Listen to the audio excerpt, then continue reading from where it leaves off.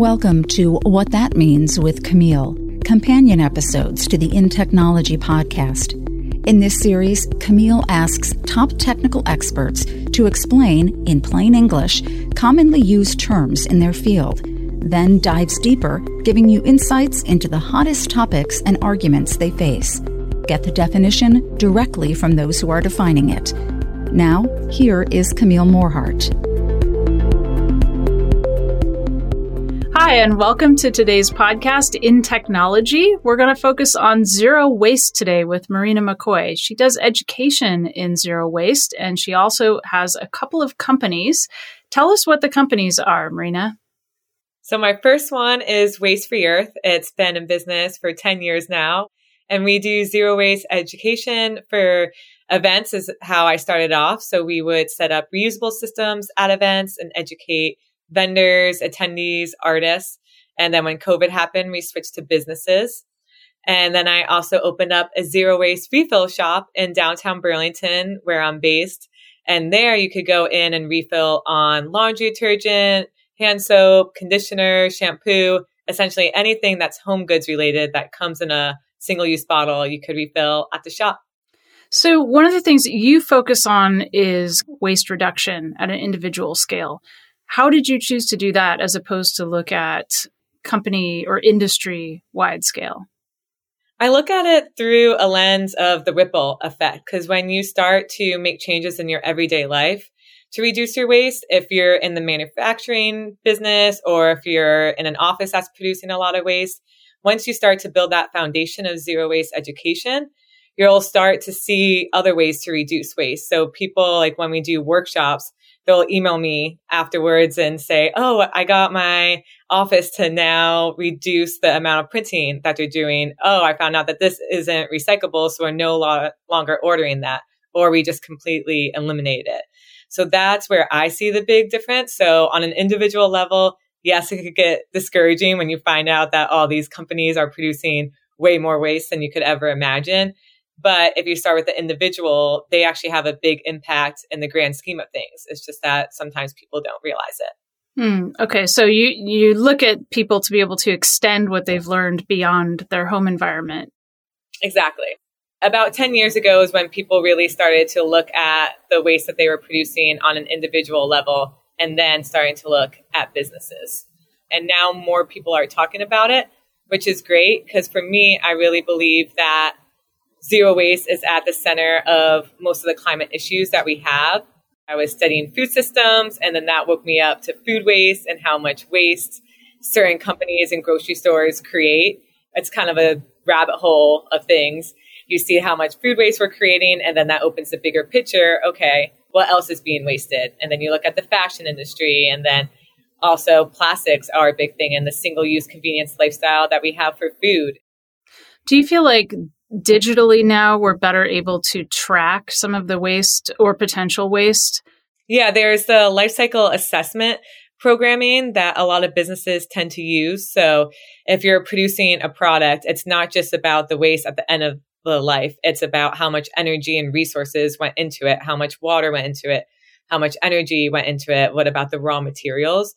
So a lot of companies use that assessment to better gauge how much waste they're producing and the whole life cycle of it. And that's why I bring up how waste is kind of at the center of climate issues, because we're talking about carbon dioxide in the atmosphere and how we should reduce it. And a lot of that comes from factories. But what are those factories producing? They're producing a lot of single-use items or producing items with a planned obsolescence so that they're going to break after a few uses or after a couple of years. So for me, that's where we really focused on is how can we make products that last longer so that their life cycle assessment is greater instead of being of lesser quality that adds more waste into the environment. And then that means more resources being used. Do you see this as driven by, at the consumer level or the end user level, or do you see it as being driven by innovation within industry? Well, it started as a consumer movement. Through social media and other outlets, they became more aware of the waste that we were producing. But companies, I would say, took a little bit longer to catch on because there are money saving incentives with it, but then there are some more economic financial investments that people need to make in order to be more waste free. I've seen a greater increase of companies now listening to consumers asking for more sustainable packaging, which has been really awesome to see. But then along those lines, it opens up to more greenwashing, where companies add on the recycling symbol because there's no regulations on if products could have the recycling symbol on them, even if they're not recyclable. So more companies are doing that too. So even though other companies are taking greater strides to be more sustainable and zero waste, you have other companies that are greenwashing their efforts, making it seem like they're doing more than they actually are. How do you, like as a consumer, how would you, or as a business who's making contract decisions, how do you know if you're being greenwashed? What are some kind of telltale signs on that front? It really depends on the business and what they're producing. So for packaging, if it's a lot in the colors that they're using, if they're using green and also the words that they're using, like eco-friendly, green, like what does green actually mean? What does eco-friendly mean? What is non-toxic or chemical-free? Technically, water is a chemical. So it's really hard to figure out at first if a product is actually sustainable or not, because also like what does sustainable mean anymore? Because there's like financial sustainability and environmental sustainability and social sustainability. But to bring it back to the greenwashing efforts, you really have to do your research on like even just a simple Google search. You could find out if something is recyclable. If they're not global standards for zero waste or sustainability, then is each company or possibly even industry or region defining, like you said, sustainability is kind of I suppose reasonably well agreed upon at this point to have 3 legs, right? The sort of social, economic, and environmental. Is each company or industry or region setting a goal within each of those legs and then stating how close they are to that, and that's our best definition? Or is there any kind of holistic definition for it? More and more states are putting in place zero waste plans. Like we have one here in Vermont too. I'm actually on the waste stakeholder group. And for us, we're trying to reduce our overall waste consumption by 15%.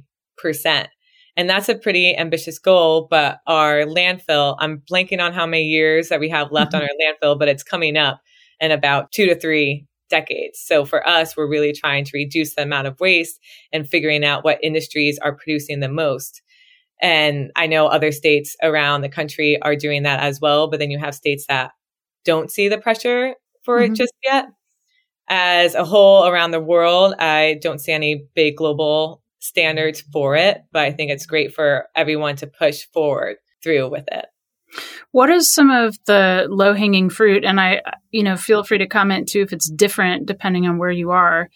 I know some things that are kind of popular right now are separating out compost so you don't have food waste going into landfill. Help us understand what other kinds of things. For us, we have this zero waste roadmap or waste-free living timeline that we call at Waste Free Earth, where it has 5 different steps that you could take.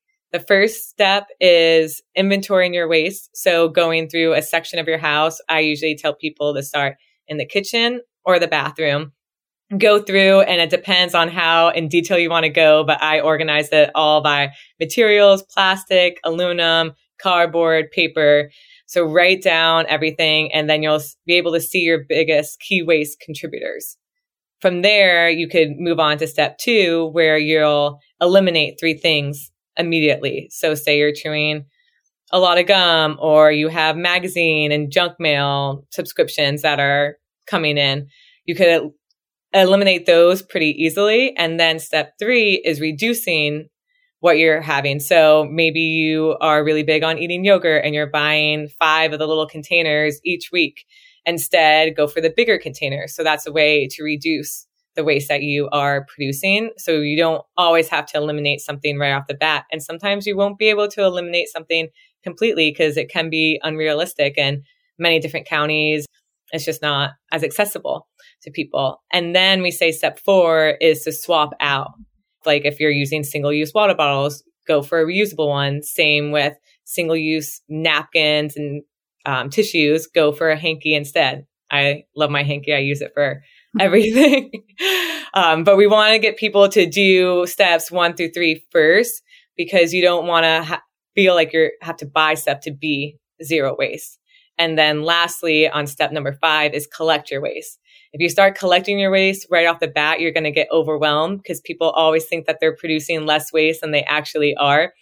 So once you do steps 1 through 4, then we say to collect your waste for at least a week. A month is a really good number to kind of go for. But sometimes, again, it's unrealistic. If you have a family of 4, if you have a kid, it's a lot different than being a single person collecting their waste. So we always try to let people know, do what you can, where you can, and allow room for error because we're all human.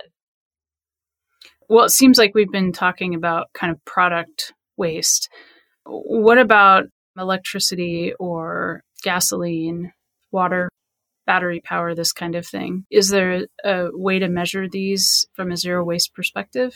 Yeah, there's tracking available through a lot of the companies. So for living in Vermont, Burlington Electric, I could see how much electricity I'm using every day, every week, every month, which is really helpful. And same with gas. So being able to look at your bill and see how much waste that you're producing for electricity and oil and even water. Water, sometimes if you don't live in a drought-prone area, people forget that water is a valuable resource. So paying attention to your bills and not just saying, oh, I have it on automatic bank withdrawal. Like you're not really looking at the bank statement and how much waste that you're producing in terms of that. Like I was guilty of that. And now I'm trying to track it more, especially living in a small apartment. Sometimes you forget to maybe like turn off the lights or to reduce your water intake. So just trying to track that. Your invoices can be really helpful in that manner.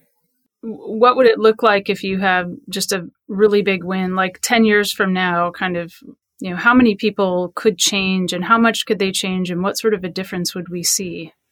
Again, like speaking to the ripple effect, if more people started to reduce their waste, if they're able to, again, like I'm speaking from a privilege aspect, but if more people started to reduce their waste and push towards companies to have better packaging available to them. So if maybe you're not able to reduce your waste, still writing to the companies and asking them to package more sustainably. If we all started to reduce our waste little by little, doing what we can, where we can, I am hopeful that our carbon input into the atmosphere will drastically reduce. Because if you're looking for how much energy it takes to recycle a aluminum can versus making a new one, you're saving 95% of the energy it takes to produce a new can when you recycle a can. So aluminum is highly recyclable.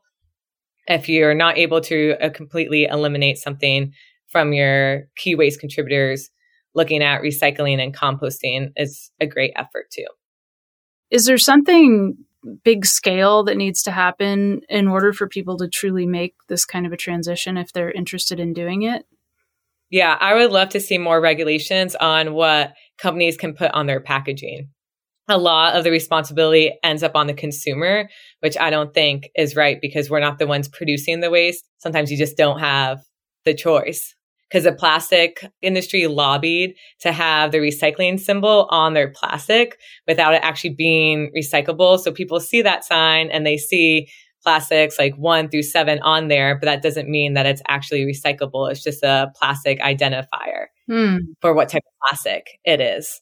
So that creates a lot of confusion. And also people could put the word recyclable on it or made with recycled content, which doesn't mean that it's recyclable at the end of its life. So it's really confusing for the consumer to actually know what is recyclable and what's not. And same with compostable and the word biodegradable. People think that biodegradable equals compostable, but everything is biodegradable within due time. It's just a matter of how long it is. Is it a couple months or is it 500 years? Right. So it's tricky. So that's why we really try to educate people when we do trainings and workshops so that you feel empowered to make better decisions when you are going to the store and again, talking to different companies and seeing if they can reduce the amount of plastic that they're using.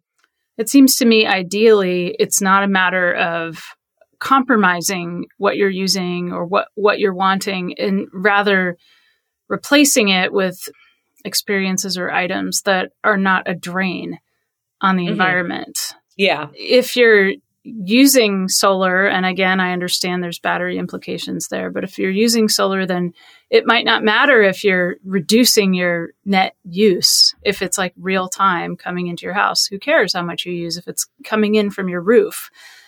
Or I suppose there could be a closed loop system with water where it doesn't matter because you're putting it all back. It's all coming back out clean again, versus kind of more of a limitation approach to things. I'm just wondering what gets people comfortable making a change. I would say when they know more of the information and they feel empowered to do something. For me, once I started to find out more about food waste, I got a little bit discouraged, but I felt empowered to do something because I realized that I had the ability to really take a hold of this and reduce waste where I could. Whereas maybe that's not the case for some people, again, depending on where you live. But for me, I was able to make that shift and empower others to do that as well through education and through watching documentaries and reading books and listening to podcasts and also touring recycling facilities. It's really fascinating going there. And when we were producing sustainability departments for events, we would sort through all the trash. So we learned so much about human behavior and what people were consuming and also where they were getting stuck on. Like, again, those packs of like soup and water that looked like they're coming in a cardboard container. A lot of people, again, thought that they were recyclable. So we had to switch our signage and our education to let people know that it wasn't, because it's not as easy saying paper is recyclable, cardboard, glass, and aluminum, because if something's made of all those, then people think that it makes it recyclable. But really, you just want one material, like glass, aluminum, because again, the MRF and the recycling facility can't tear that apart. It has to be special recycling. For one event over the course of a couple of years, we were able to go from 3 30-yard landfill dumpsters to just one landfill dumpster. So we had a massive decrease in that. And another one, we were able to reduce the overall waste consumption by 120,000 pounds. And that's just, again, through going in, working with vendors, educating attendees, educating artists on what is recyclable, compostable, and items that are banned from the event, which leads to the reduction of waste. So it's really fascinating. I love doing that work. What's the first thing you flip to if you're looking up like a corporation to see if they're zero waste or moving toward it or sustainable? What do you look for? Well, first we do a waste audit. We ask them if they've ever done a waste audit before. And if they haven't, we lay down a tarp, put on some jumpsuits, and go through their trash, recycling, and compost if they're doing it. Because from there, we could really see the basic knowledge that they have on the different types of waste streams. Then we could start initiating the programming with trainings, workshops, educational signage. So that's kind of how we figure out if a company is inherently zero waste on the foundational side, like educating their staff members. And then from a first glance too, when we have the interview, we sit down with them in the consult, we'll ask them what initiatives they have in place. Yeah, I mean, you're looking at what the cost is or the environmental cost is to operate the business, but what about the products that they're producing, or what about the services or products that are going into their products? Do you look at the supply chain coming in and the energy being used in production and things like that? Yeah, that's more the life cycle assessment, which we aren't experts in it as much as we are with the foundational education side of things. But again, if we educate the manufacturing team on what is generally recyclable, compostable, and what is landfill, and there's no specialty recycling programs for, then when they're building their stuff and the engineers, they're now going to have more information so that they could go for certain materials instead of other ones. And that also, like if they have someone on the team that is doing the life cycle assessment, it all works together. Is there anything being argued about right now in the zero waste space? I would say it's mainly greenwashing and the compostable products, because most compost facilities are no longer taking compostable products. You have the compostable plastics. Those are no longer getting accepted at compost facilities.